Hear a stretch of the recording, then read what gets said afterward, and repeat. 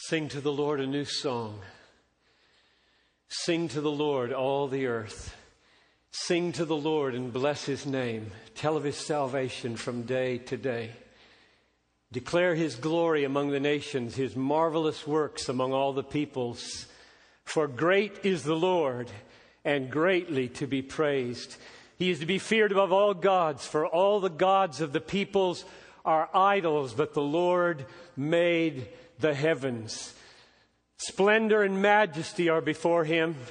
Strength and beauty are in His sanctuary. Ascribe to the Lord, O peoples. Ascribe to the Lord, O families of the earth. Ascribe to the Lord the glory due His name. Bring an offering and come into His presence. Worship the Lord in the splendor of holiness.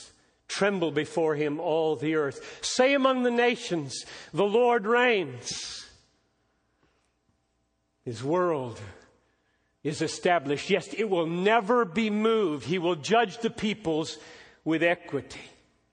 Let the heavens be glad. Let the earth rejoice. Let the sea roar and all that fills it. Let the field exult and everything in it. Then will the trees of the forest sing for joy before the Lord. For He comes to judge the peoples. He will judge the peoples in His righteousness and the earth in His faithfulness. This conference is about worship. And there isn't any better foundation than great is the Lord, and therefore greatly to be praised. We should be trying to figure out much. What does it mean to praise Him greatly? Great is the Lord, and greatly to be praised. From generation to generation, there are few things that move us more. Us fathers, mothers. You do not know, Bob Coughlin, what you have to be with your children on this platform. You think you know. You don't know. And the reason you don't know is because they're here. And if they weren't, then you'd know. Because hundreds of you can't do that. And what you would pay, anything, that the next generation of your house were singing with you. Anything. So, may God do amazing things here. Just amazing things. Father, I ask for your help now. I want to talk about you, the God of worship. If we don't know you, if we don't see you the way you are and the way you're presented in the Bible, we'll do something called worship, but it won't be greatly to be praised. So we need to know you. And I don't mean merely think right thoughts about you, as absolutely crucial as that is. I mean really, really profoundly, deeply know you. So would you help me do the impossible of mediating spiritual knowledge of yourself to these brothers and sisters? I pray this in Jesus' name. Amen.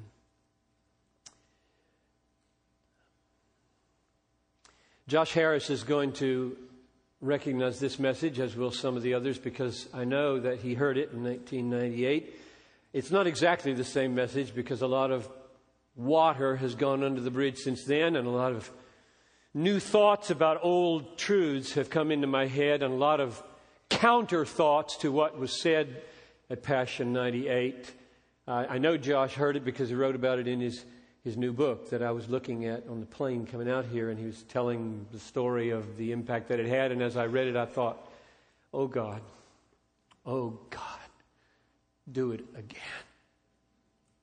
It's turned people upside down.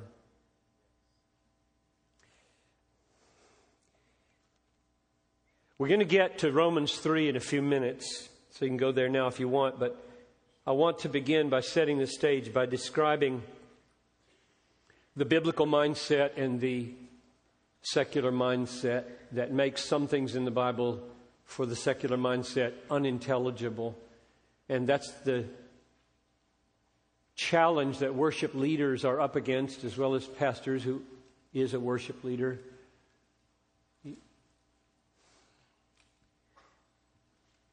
When I choose the word mindset, I'm groping for an English word for the Greek word phronema. Only a few of you know what I'm talking about. It's only used a few times. It's usually translated mind, like the mind of the flesh. Phronema te sarkos. It's a really unusual word. And the verb form phroneo, we don't have anything in English quite like this Greek word. Because if you translate it mind, it sounds so intellectual. And it isn't. If I were to create a word that would do it, it would be attitude set. Not mindset, but attitude set / emotion set / mindset. It's a set, an orientation on the world, but it isn't just the orientation of thinking about the world. It's responding to the world and feeling about the world and an attitude toward the world. So when I say biblical mindset and secular mindset, think broader than mind.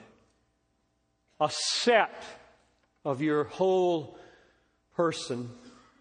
The secular mindset is not necessarily a mindset that rules out God or denies the principle of the Bible as true. It's a mindset that begins with man, has man as the basic given reality in the universe. What's a given? What's there? Man is there. I'm here.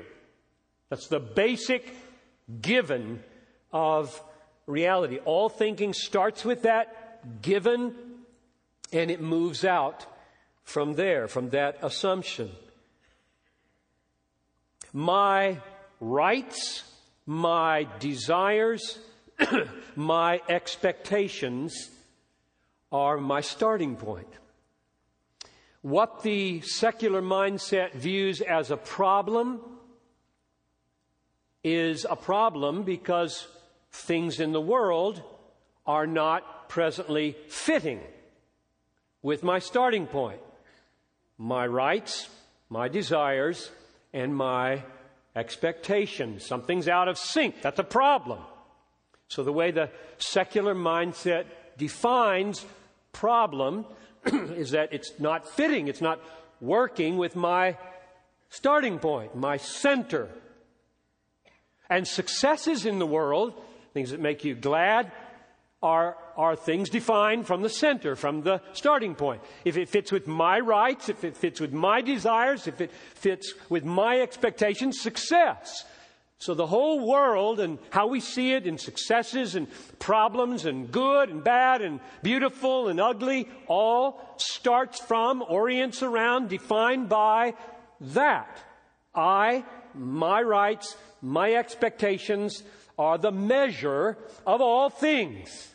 That's the basic secular mindset. It can be very religious. That's why I said it doesn't rule God out of account or the Bible, because you can use all of that as stuff to express that mindset. That mindset is the mindset every one of you and I and everybody else in the world were born with. We have it by nature. It is what Paul calls the mind of the flesh, Romans 8:6. Or he says this is the way the natural man thinks. Natural man. The way we're born. What we are by our first birth is this way. Every child is born this way. And we stay this way until we are born again. And fundamentally what happens in the new birth is that mindset is replaced by another. We have this mindset and remnants of it even as Christians, and it is so subtle and so common and so at home in us that we don't know we have it, and we don't realize we have it until it collides with another mindset, which it does on almost every page of the Bible. Unless you read the Bible with such glasses that you turn everything on its biblical head and see it as an expression of your secular mindset. So what is that other mindset, the biblical mindset? It's not simply that it includes God or that it says the Bible is true. The devil includes God and he knows the Bible is true. The biblical mindset begins with a radically different starting point. Namely, God and His rights and goals, as opposed to you and your rights and desires. It starts there, it centers there, it defines everything there. God and His rights as the Creator and His goals as the guider of all things is the center, the ground, the starting place, the goal. Everything is defined by Him. Everything is measured by Him. Thank you. You are thoughtful. I appreciate it. And I'll probably kick that over, won't I? If I put it here, I have often just not. I might even manage it there.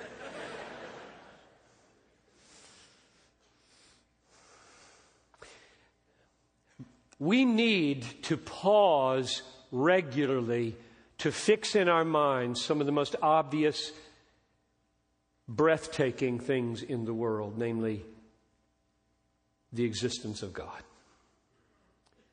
The sheer, raw, absolute existence of God outside, above, before anything else. This is so radically different from the secular mindset. We start by saying God is there and He's absolute. We and the whole universe with all of its galaxies came later, is dependent. I am who I am, He said to Moses. Tell them I am sent you. Whenever you see the L-O-R-D with all caps in your Bible, you've got Yahweh, and Yahweh is built on the Hebrew word for He is, or I am, and therefore hundreds and hundreds of times the Bible with that personal name is reminding us this is absolute reality. Everything else you see in the universe is contingent. Everything else is small. Get to know Jonathan Edwards. Here's one of the things he said that simply blew me away in July of 1971. I was reading The Nature of True Virtue. It goes something like this. If you were able to embrace all the universe, all beings in the universe, all devils, all angels, all humans, all creation, and I'll add all galaxies, all the universe, if you could embrace it with benevolence, leaving God out of account, you would be infinitely parochial.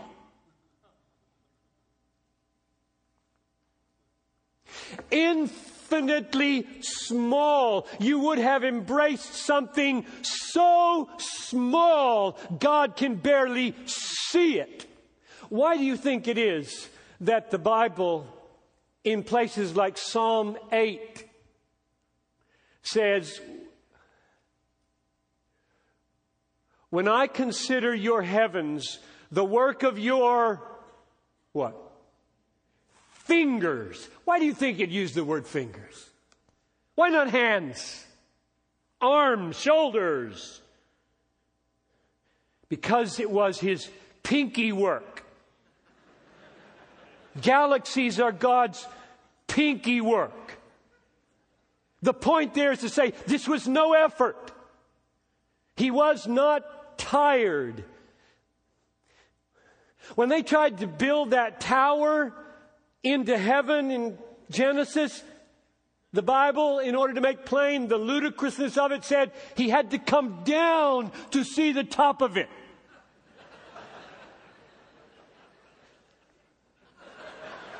What are they doing? It's just ludicrous. The whole world is ludicrous. The secular mindset is ludicrous. The world is insane in leaving God out of account, in making ourselves the center, in magnifying man and bragging about man's achievements, and God is so marginal. Can you imagine what this will look like and feel like on the last day? What will Dawkins say? He will not laugh. He will shriek his way to hell. Unless, through your prayers, God might save him. May it be so. The biblical mindset sees as problems not what the world sees as problems. The problems that the biblical mindset sees in the world are so different. Things that don't fit with God's rights, God's purposes, God's worth, God's beauty. These are the problems. And successes in the world are things that fit with God's purposes, God's designs, God's rights. So different. So the question we need to ask is, what is the basic riddle of the universe? Is it to preserve man's rights and solve his problems, say the right of self-determination and the problem of suffering? Is that the main problem? Or is the basic riddle of the universe how an infinitely worthy God in complete freedom can display the full range of his perfections?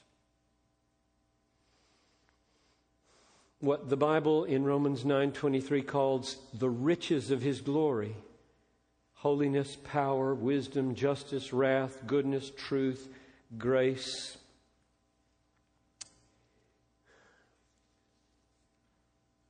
The secular mindset answers this one way, and the biblical mindset answers it another, and the collision is most clearly seen in thinking about worship. Let me illustrate from the London Financial Times. There was a man named Michael Prowse who in 2003 published an article in the London Financial Times, and he was writing about worship. And here's what he wrote.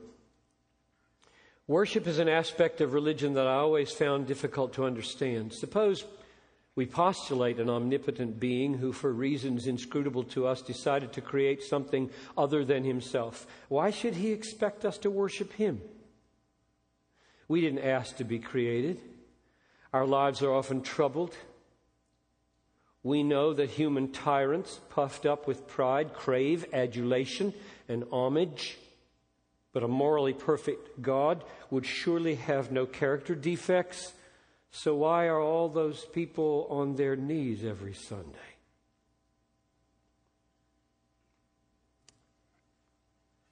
So there you have a typical secular mindset looking at the phenomenon of worship and the God who commands it and saying he's just morally defective to require worship. Because if I required worship of me, I would be morally defective. You see where it's starting? You see, nothing is going to make sense to this man. Nothing can possibly in the Bible make sense to a mindset like that. I wrote a letter to him, and I have it here. And I'll just read you the next two paragraphs. I quoted what he said. I said, I don't understand why you assume that the only incentive for God to demand praise is that he is needy or defective. This is true for humans. But with God, there is another possibility. What if, as atheist Ayn Rand once said, admiration is the rarest and best of pleasures? And what if, as I wish Ayn Rand could have seen, God really is the most admirable being in the universe? Would this not imply that God's summons for our praise, our admiration, is the summons for our highest joy? And if the success of that summons cost him the life of his son, would that not be love instead of arrogance? So now we're at Romans 3. Now we're at Romans 3 and the death of Christ. And you know, there are a lot of ways to talk about the magnificence of God and the great centrality of God in his own affections. The safest place to talk about it is at the cross, isn't it? Everything leads there. Everything goes out from there. So let's do that. So the question we posed was, what's the riddle of the universe? Is it that man's rights of self-determination and his problems of suffering need to be solved? Or is it that God, willing to display the riches of his glory and the whole panorama of his perfections, has hit some snags in doing that and has to solve that problem? How you answer that question will depend on how you see the cross. Romans 3:25 and 26 is where we're going to start. And the reason I started with that long meditation on the two mindsets is because this text is unintelligible to the secular mindset. Because the deepest problem that this text is facing, that mindset can't fathom. It's incomprehensible. In fact, the deepest problem that this text is dealing with in the world is so contrary to our secular mindset that I would guess in America, most Christians don't see this either. At least over my last 35 years or so of trying to say it in various ways, it lands on so many audiences with perplexity and resistance. I hope not you.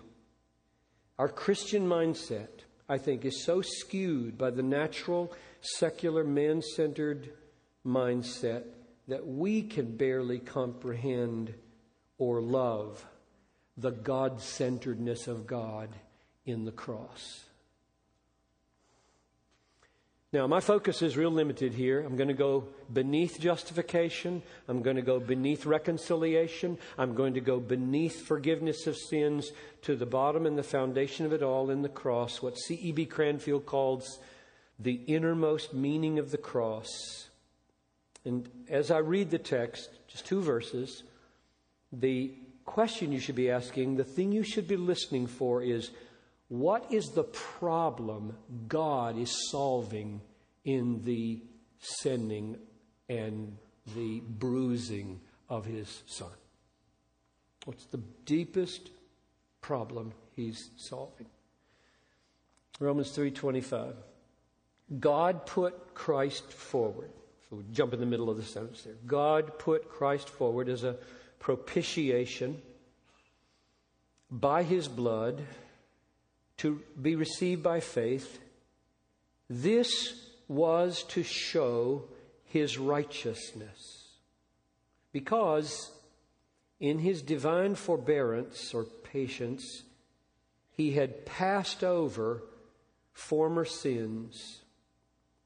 Now, boiled down, what's the basic problem He's solving?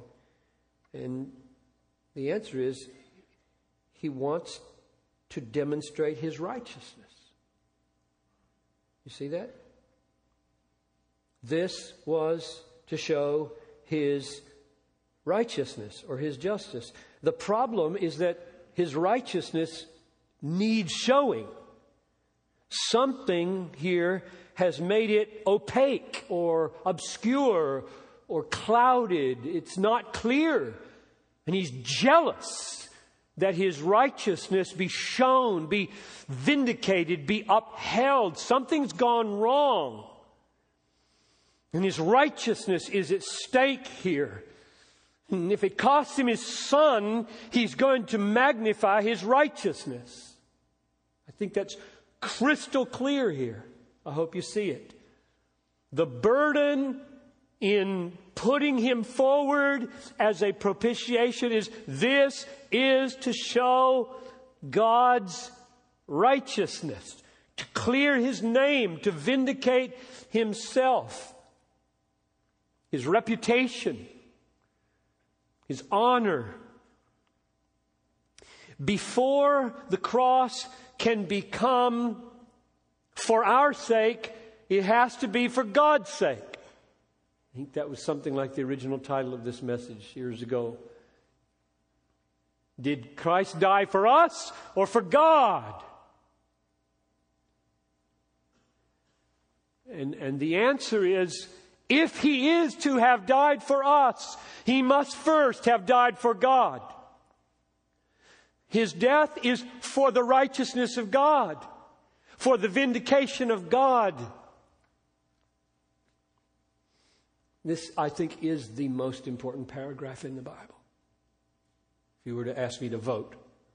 It's not my favorite. I've got others that are more precious to me.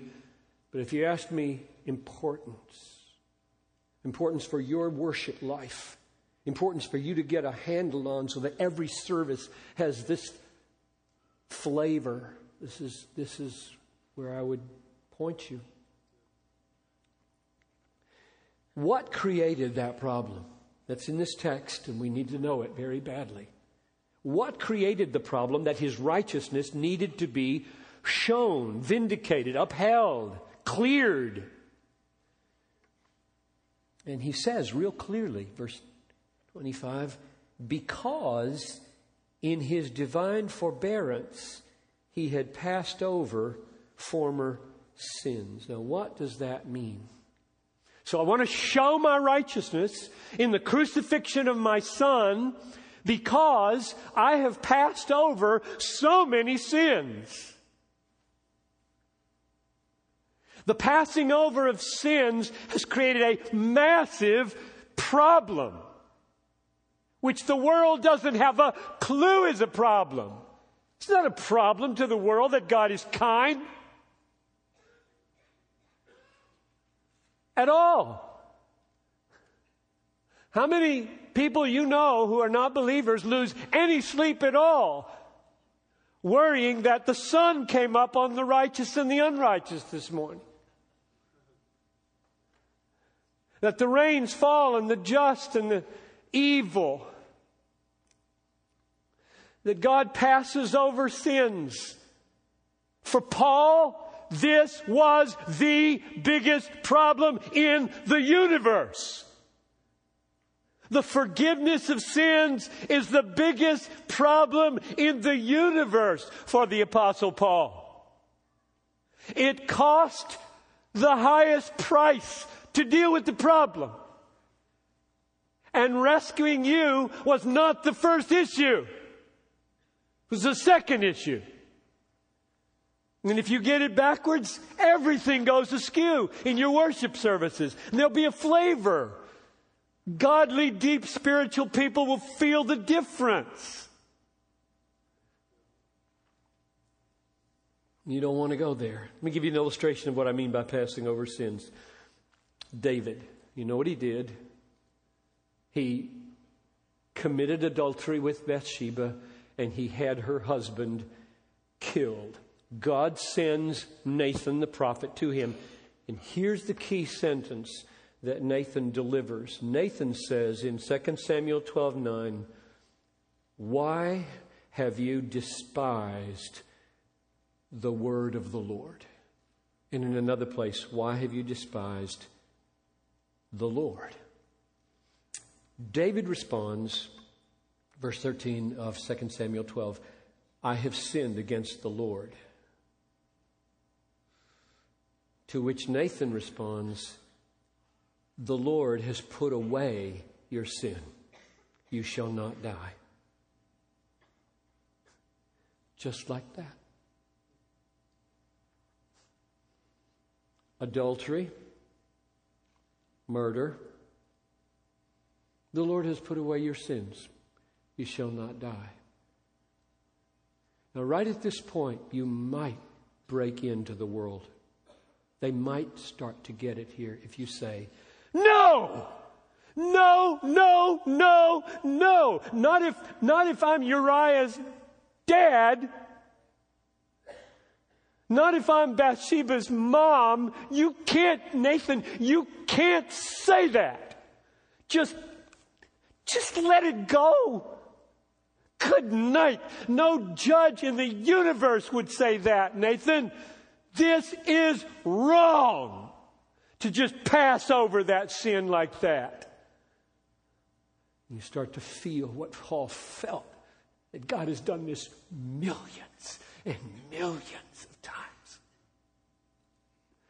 One time a judge on the Hennepin County bench does this and he's impeached. One time and he's impeached. And God's done it millions of times, including thousands of them for you. And the world doesn't feel this problem. The world mainly orients on a God, if there is a God. He owes me. He owes me the sunrise. He owes me safe water. He owes me health. And the only time I'm getting serious about him is if he withholds it. And then I'll get in his face. And as long as things are going right, God's doing his job, and I don't need to think about him. How many times has he made the sun rise on billions of rebels who belong in hell? That's what Paul means in verse 25, by the passing over of sins previously committed. All those Old Testament people, the saints. Psalm 130, "If you, O Lord, should mark iniquities, who could stand?" Or Psalm 103:10, "He does not deal with us according to our sins or repay us according to our iniquities." God was doing that century after century for the Old Testament saints. Now here's the question. Why is that a problem? Why is that a problem, that he would pass over sins? What's the real issue there? The secular mindset can't even grasp the situation of the problem. It doesn't start with God's creator rights, the right to be worshipped, the right to be honored, the right to be cherished and treasured. It starts with the right of man to feel the way he wants to feel and to have the rights he believes that he has. Well, to see the reason why it's a problem, look at verse 23. All have sinned and fall short of the glory of God. What is sin? Well, adultery, murder, yes. This says he fell short of the glory of God. What does that mean? All of us have sinned. We fall short of the glory of God. The literal translation, we lack. Hustereo. We lack. What does that mean?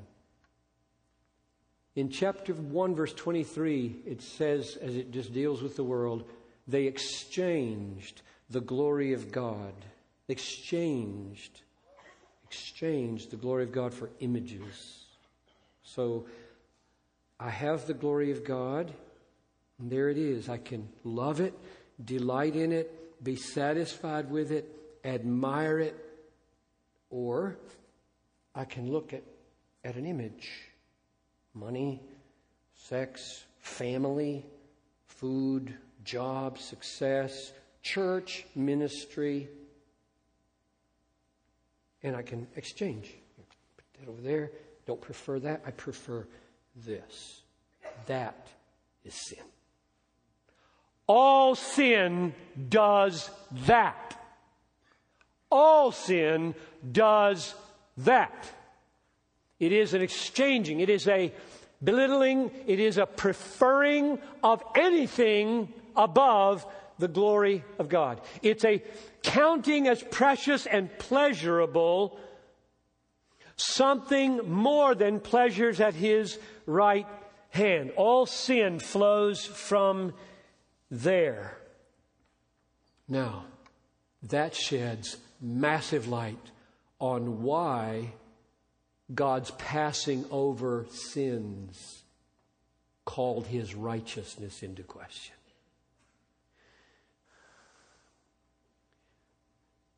So here is sin, and sin is a rejecting of the glory of God, a preferring of something else, Bathsheba, and deliverance from guilt. Don't let anybody know that I got her pregnant, get him home. Just got to fix this. Valuing all of that, not God, despising God in all of that. And God then comes and says, we'll just pass over that. That looks as though He agreed with the low value of His glory. That's what it looks like. And when God agrees with the low value of His glory, He's unrighteous. It's wrong if God agrees with sinners in the low value of His glory. It's not low. It's infinitely high. If He acts in a way that makes His glory look low in value, He's acting unrighteously. He's wrong. And that's the way it looks like He's acting in passing over all those God-belittling sins. I used the illustration, Josh even referred to it in his book, of anarchists who try to destroy the President of the United States. They have a very sophisticated plot to do the cabinet and the President at the White House at a special gathering, and they almost succeed. Part of the White House is blown up. Part of the guards are killed. And by some amazing stroke of providence, the President and his cabinet escape. They capture the terrorists, put them on trial. They are found guilty. And as the sentence is about to be pronounced, they apologize. We're sorry. And the judge says, well, then we'll let it go. You can go now. What would that say about the value of the President's life?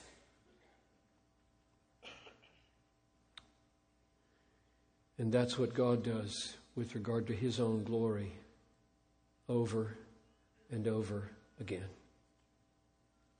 So here we are at 3:25 in Romans.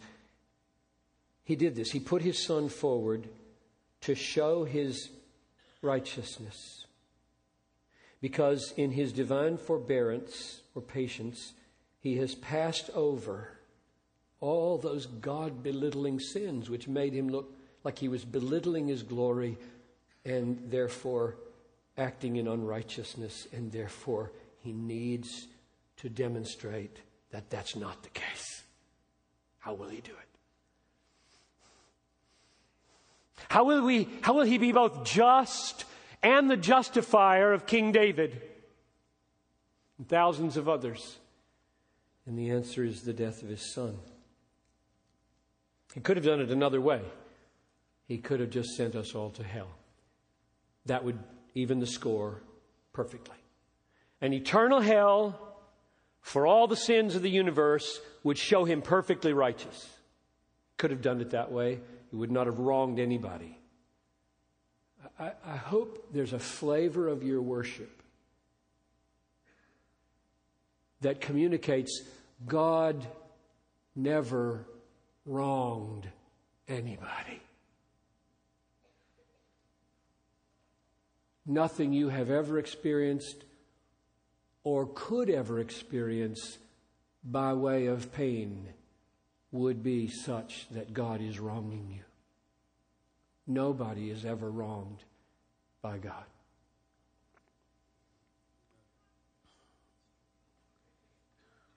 He did not choose to do it that way by slaying His people. He chose to do it by slaying His Son. He could have accomplished it another way. God did not send the Son into the world to condemn the world, but that the world through Him might be saved. We know this truth very well. We sing it. I love to sing it. I hope I sing it forever. That Christ died for us. That our salvation is one of the goals of His sending Jesus. We know this. But do our people know the other truth, the foundation of it all? There's a deeper goal in the sending of the Son. Do we know that God's love for us depends on a deeper love, namely God's love for His glory? Do we know that God's passion to save sinners rests on a deeper passion, namely His passion to vindicate His righteousness? Do we realize that the accomplishment of our salvation does not center on ourselves, but on God's glory? The vindication of God's glory is the ground of our salvation, and the exaltation of God's glory is the goal of our salvation. Christ has become a servant to the circumcised in order that the Gentiles might glorify God for His mercy. That's why He came, that they might glorify God. Last question. In these last 11 years since I first prepared this kind of message, I've watched the responses in the secular world to Christ, and it is amazing to me the kinds of things that are said in response to the question I'm about to ask, namely, can God's design to exalt Himself, to magnify His righteousness, to uphold His glory, to vindicate His justice, be love? Because in the secular mindset, and so many Christian heads, that emphasis doesn't sound loving. God's self-exaltation doesn't sound loving. Now, let me give you an illustration from 10 weeks ago on NPR. Fresh Air, Terry Gross, interviewing Eric Rees, who has written a book entitled An American Gospel. She ask a very pointed question. She obviously had read the book, and she said to him, on page 28, you said, after you quoted Matthew 10:37 to 39, who is this egomaniac speaking these words? Would you elaborate on that? Referring to Jesus. Now let me read you those words, and you will see that his statement is not surprising. We read it and we just don't hear it the way it sounds to people who aren't religiously enculturated. All right, here's what Jesus said in Matthew 10:37. Whoever loves father or mother more than me is not worthy of me. And whoever loves son or daughter more than me is not worthy of me. And whoever does not take up his cross and follow me is not worthy of me. Whoever finds his life will lose it, and whoever loses his life for my sake will find it. I mean, what else would a person say? That's an egomaniac talking. Love me more than your mom. Love me more than your family. Love me more than your work. Love me. Value me. You're not worthy of me unless. Me.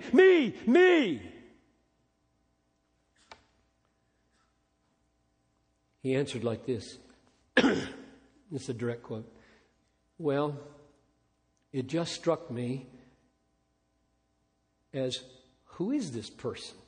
Speaking 2,000 years ago, a complete historical stranger, saying that we should love him, who are incapable of emotionally loving, more so than we should love his own father, our own fathers or sons. It just seemed like an incredibly egomaniacal kind of claim to make. So whether it's the Father on the cross magnifying his own righteousness, or whether it's the Son of God on his way to the cross magnifying his own superior worth, it's a good question. Is that love? Me. Is that love?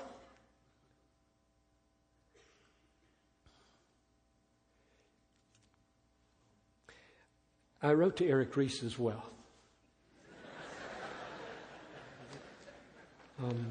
I try not to play games.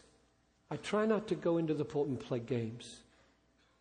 If there's a real human being, and I'm going to quote how horrible what they said is, I'll at least try to win them. So I wrote him a 2-page letter, identified with him. His dad was a fundamentalist pastor. He's kicking against the pricks. There are a lot of things he and I have in common. And I never heard back from him or Prowse, but I hope the letters got through. I'm not encouraging you to bash people without pursuing people.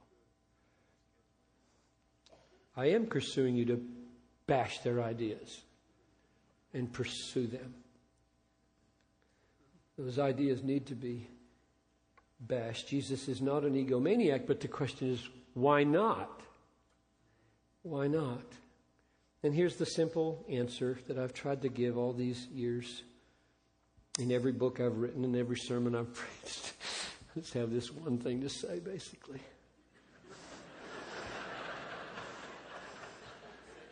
So I could just leave tonight and somebody else could speak tomorrow.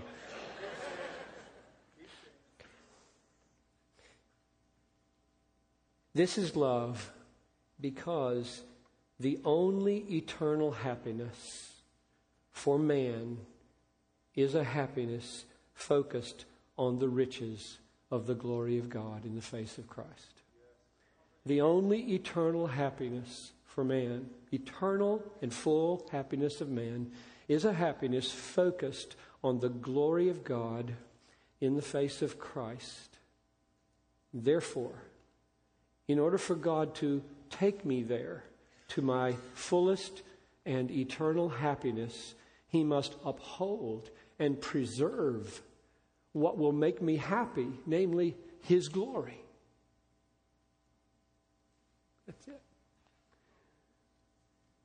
The root reason for why the cross is folly to the world is that it means the end of human self-exaltation and a radical commitment to God exaltation.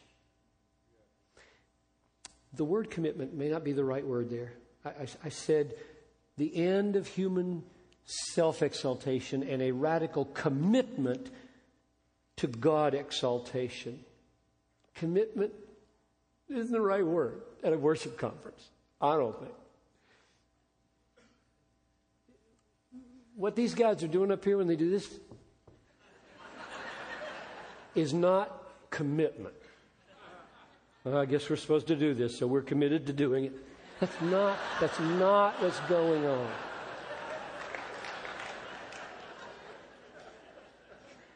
The right word would be, let me rephrase that sentence. The reason the cross is folly to the world is that it's the end of human self-exaltation and is the birth of human exaltation in the exaltation of God. You spell those words differently, right? You know those two words. Exaltation with a U is what I do in worship. Exaltation is what I do to God. I exalt Him. I exalt in Him. And so it is not just a commitment to His exaltation. Yes, let that be the case intellectually and volitionally. But worship happens when the exaltation of God becomes my exaltation. I exult in God's self-exaltation. And that's the mindset that we must breed, pray, preach, teach, sing into our people's lives. So test yourself here at the end. What is your mindset? Do you begin with God and His rights and goals, or do you begin with yourself and your rights and wishes? And then when you look at the death of Christ, what happens? What happens when your people look at the cross? Does your joy really come from translating this awesome divine work into a boost for self-esteem? This is what happens so many places. We translate, we morph the cross into an indirect way of boosting my self-esteem. Or are you drawn up out of yourself and filled with wonder and reverence and worship that here, in the death of Jesus, is the deepest, clearest declaration of the infinite esteem of God and His glory and His Son. In other words, am I excited about the cross because there God makes much of me?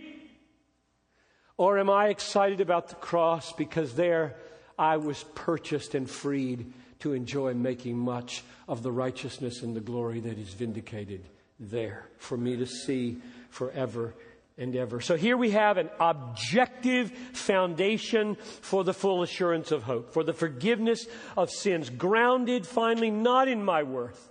This is very liberating in the end. If you get to the bottom of what I'm saying, it is so liberating because I cease to be the foundation of my salvation. Rather, the infinite worth of the righteousness of God becomes the basis of my salvation. God's unswerving allegiance to uphold and to vindicate His glory for my enjoyment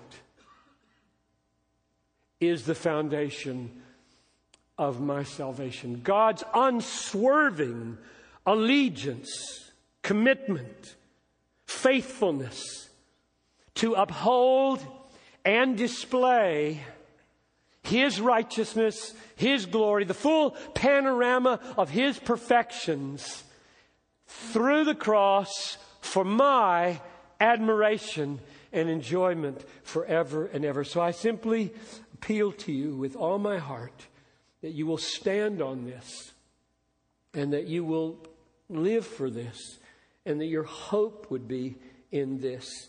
And that you would be freed from the futile, dead-end, suicidal mindset of the world that begins with man. When God's exaltation of God in Christ is your joy, when God's exaltation of God in Christ at the cross is your joy can never fail. So, Father, I pray that